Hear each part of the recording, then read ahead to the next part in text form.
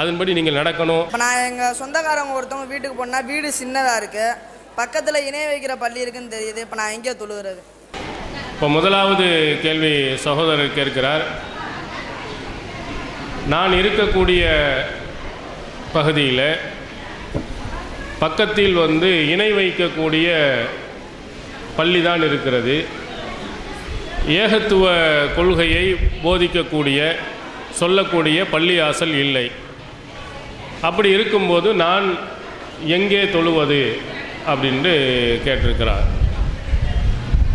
நான் முதலிலே எந்த பள்ளியாசலில் நாம் தொழலாம், எந்த பள்ளியாசலில் தொழக்கூடாது என்பதை பற்றி நாம் சுருக்கமாக தெரிந்து கொண்டு இந்த கேள்விக்குரிய பதிலுக்கு நாம் செல்லலாம். பள்ளியாசல் என்று மஸ்ஜித் என்று கட்டப்பட்டு விட்டதென்றால் அந்த பள்ளியாசல்கள் எல்லாம் தொழலாம் என்று மார்க்கம் நமக்கு சொல்லவில்லை.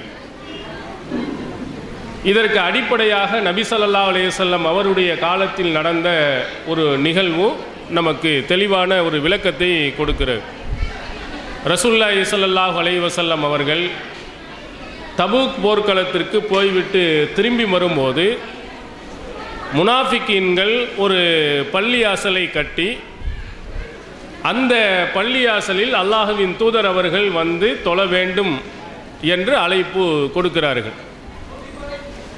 இந்த அழைப்பு கொடுக்கின்ற அந்த நேரத்தில் தான் அந்த பள்ளியாசலில் அல்லாஹ்வின் தூதர் அவர்கள் போய் தொழலாமா தொழக்கூடாதா என்ற முடிவை எடுக்கும் ஒரு வசனத்தை அல்லாஹ் தஆலா இறக்குகிறார்.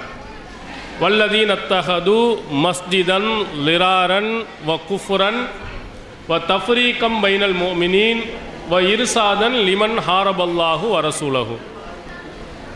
அவர்கள் இடையூறு தரக்கூடிய ஒரு பள்ளியாசலை அவர்கள் கட்டியிருக்கிறார்கள். அதிலே குஃப்ரை வளர்ப்பதற்கும் மூமின்களுக்கு மத்தியில் பிரிவினை ஏற்படுத்துவதற்கும் அல்லாஹ்வுக்கும் அவனுடைய தூதருக்கும் எதிராக நடப்பவர்களுக்கு புகலிடம் கொடுப்பதற்காகவும் இந்த பள்ளியாசலை அவர்கள் கட்டியிருக்கிறார்கள். எனவே அந்த பள்ளியாசலில் லா தக்கும் ஃபீஹி அபதா, ஒருபோதும் அந்த பள்ளியாசலில் நீ நின்று தொழாதே அப்படின்னு அல்லாஹ் தஆலா தடுத்து விடுகிறார். நீங்கள் கவனிக்க வேண்டும், அல்லாஹ் பயன்படுத்தக்கூடிய வார்த்தை அல்லதீன தஹது மஸ்ஜிதன். அந்த முனாஃபிக்கின்கள் கட்டிய அந்த பள்ளிக்கு அல்லாஹ் சொல்லக்கூடிய வாசகம் மஸ்ஜித், வணங்கும் இடம். அதில் குறிப்பாக நீங்கள் முனாஃபிக்கின்கள் என்றாலே என்னென்னா நயவஞ்சகர்கள், அப்படி நடிக்கிறவன் தான். வெளியில் என்ன செய்ய மாட்டான், காட்டிக்கிற மாட்டான். ஆனால் அல்லாஹ் தஆலா அவங்களுடைய நோக்கத்தை என்ன செய்கிறான், அங்கே வெளிப்படுத்துகிறார்.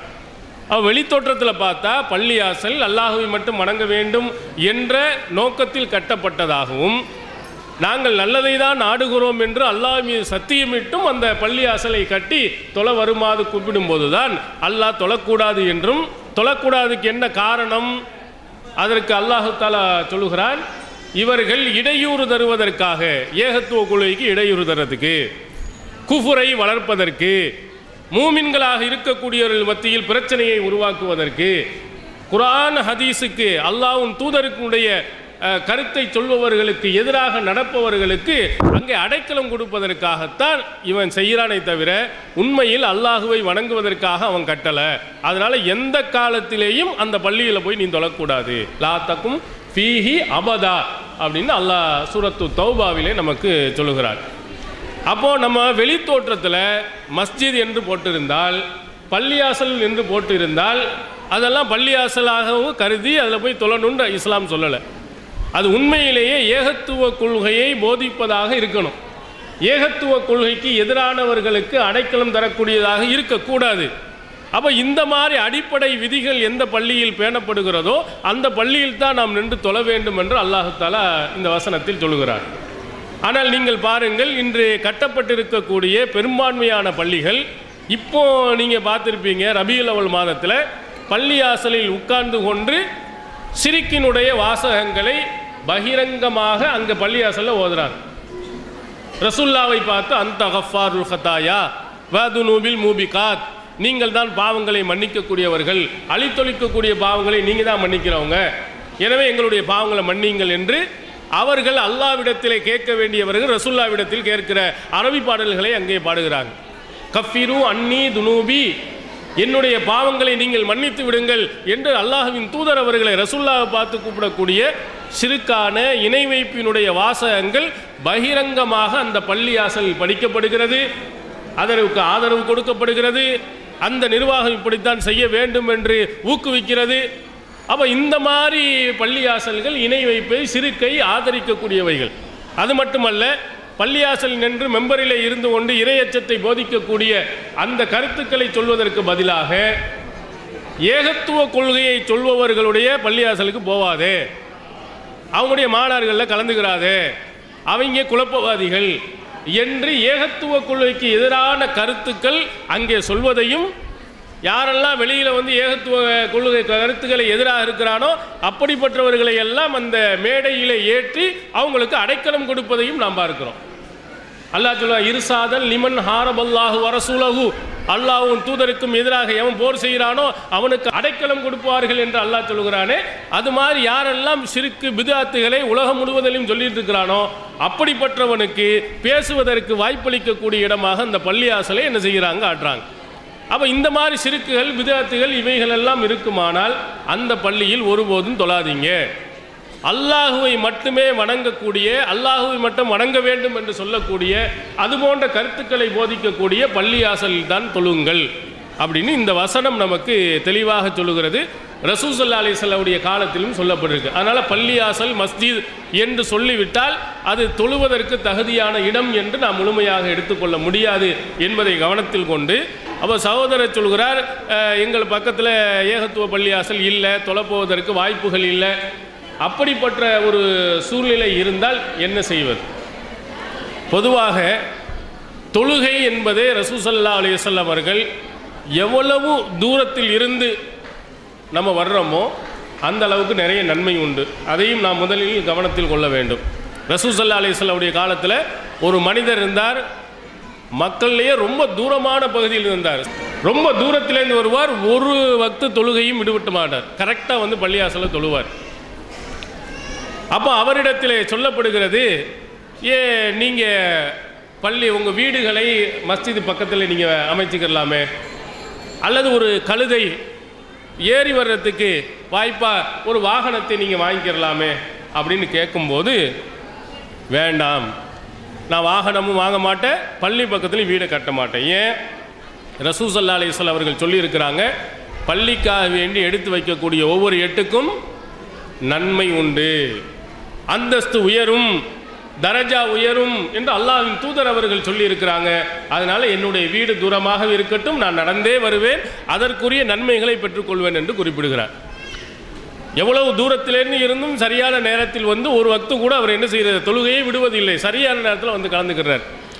அப்போ நாம் ஏகத்துவ கொள்கை உள்ள பள்ளியாசல் இருக்கும் என்று சொன்னால் அந்த மாதிரி பள்ளியாசலுக்கு போவதற்கு அதிக முயற்சி எடுக்கணும். ஆனால் இந்த காலத்தில் நமக்கு கஷ்டமே கிடையாது. ஒரு திருவுணம்னா என்ன செய்யலாம், எங்கே வேணாலும் போயிடலாம். இங்கே அண்ணா நகர்லேருந்து 100 பள்ளியாசலுக்கு போக முடியாதா? ஏன்னா இங்கேருந்து மாடுத்தாவணிக்கு போக முடியாதா? எங்கே நமக்கு எவ்வளவு மதுரையை சுற்றி நீங்கள் இருந்து எத்தனையோ பள்ளியாசல், தௌஹீத் பள்ளியாசல் இருக்கிறது. நம்மளால் முடியும் என்று சொன்னால், நம்மளால் முயற்சி செய்வோமேயானால் கண்டிப்பாக அந்த பள்ளியாசலில் போய் என்ன செஞ்சிடலாம், நாம் தொழுது விடலாம். ஒரு நிர்பந்தம், ஒரு கடையில் இருக்கிறோம், வெளியே விட மாட்டாங்க, ஏதாவது ஒரு சிக்கல், ஒரு நிர்பந்தம் வந்து விட்டது என்று சொன்னால், அப்போ அந்த மாதிரி நேரங்களில் நாம் என்ன செய்வது? ரசூலுல்லாஹி ஸல்லல்லாஹு அலைஹி வஸல்லம் காலத்தில் இது போன்ற நிர்பந்தமான காலகட்டங்களில் ரசூல் ஸல்லல்லாஹு அலைஹி வஸல்லம் நிறைய அனுமதியை கொடுத்திருக்கிறாங்க. இப்போ தயம்மம் ஒளி செய்கின்ற பொழுது தண்ணீர் இல்லையானால் என்ன செய்யணும்? தயம்மம் செய்யணும். அந்த தயம்மமுடைய சட்டம் இல்லாத போது எப்படி மக்கள் நடந்தாங்க? ரசூல் ஸல்லல்லாஹு அலைஹி வஸல்லம் அவர்களுடைய காலத்தில் தண்ணீர், ஒரு ஆயிஷா நாயி அவர்கள் எல்லாம் ஒரு பயணத்தில் போயிட்டு இருக்கிறாங்க. போயிட்டு திரும்பி வருகின்ற நேரத்தில் ஆயிஷா நாயி அவர்களுடைய நெக்லஸ் காணாமல் போய்விட்டது. அது காணாமல் போன உடனேயே தேடுகிறே அங்கே இங்கே தேடிக்கிட்டே இருக்கிறாங்க. நேரம் போய்கிட்டே இருந்துச்சு. கடைசியில் எங்கே இருந்துச்சு அந்த நெக்லஸ்ஸு? அவங்களுடைய ஒட்டகத்தின் உள்ளதான் இருந்துச்சு. தோளில் துண்டு போட்டு நம்ம தேடுற மாதிரி அந்த ஒட்டகத்தை எழுப்பினோம்னா அது கீழே தான் கடந்துருக்கு. அது எடுத்து அப்போ நேரம் தாமதமாயிருச்சு, தண்ணீர் கிடைக்க, ஏன்னா ஒரு பகுதியில் தண்ணீர் இருக்கக்கூடிய பகுதியில் போனால் தான் ஒளி செய்ய முடியும். ஒளி செய்வதற்கு வாய்ப்பு இல்லாமல் போயிட்டோன்னே தண்ணியே இல்லாமலே அவங்க தொழுதாங்க. அப்போ தான் தயமுடைய வசனத்தை அல்லாஹ் தஆலா இறக்கி வைக்கிறான். இதை கூட அபூபக்கருடைய குடும்பத்திற்கு அல்லாஹ் அருள் புரிகிறார். எந்த மாதிரி இக்கட்டான ஒரு சூழ்நிலை வந்தாலும் கூட இந்த சமுதாயத்துக்கு அல்லாஹ் ஒரு நன்மையை தந்து விடுகிறான் அப்படின்ட்டு நபித்தோழர்கள் குறிப்பிடுவாங்க. அப்போ ஒன்றுமே இல்லை, ஒளி செய்கிறது தான் வழி, ஒளி செய்கிறதுக்கு மாற்று வழி இல்லை என்று சொன்னால் அப்படியே என்ன செஞ்சுக்கலாம், தொழுவலாம் அப்படின்னு மார்க்கம் அனுமதிக்குது.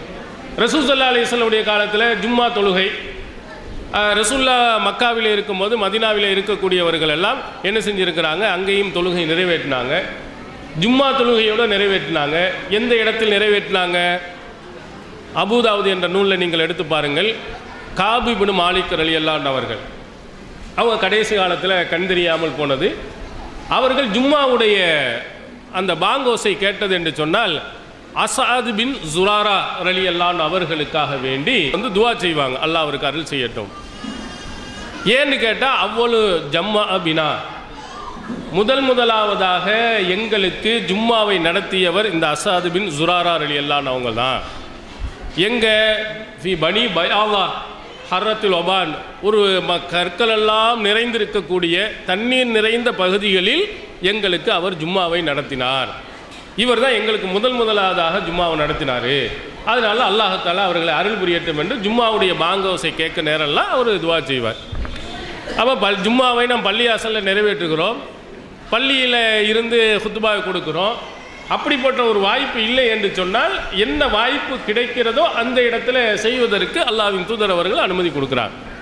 அப்போ அது மாதிரி அல்லாஹ்வின் தூதர் அவர்கள் தடை செய்யப்பட்ட இங்கெல்லாம் தொழக்கூடாது என்று சொன்னார். அப்படிப்பட்ட பள்ளி தான் இருக்கிறது என்று சொன்னால் நம்முடைய வீடுகளில் தொழுது கொள்ளலாம், நம்முடைய கடைகளில் என்ன செய்யலாம், தொழுது கொள்ளலாம். நமக்கு எந்த இடங்கள் வாய்ப்பாக இருக்க தொழுவதற்கு வாய்ப்பு கிடைக்கிறதோ அந்த இடத்தில் நம்ம தொழுது கொள்ளலாம். அல்லாஹ் என்ன செய்ய மாட்டான், குற்றம் பிடிக்க மாட்டான்.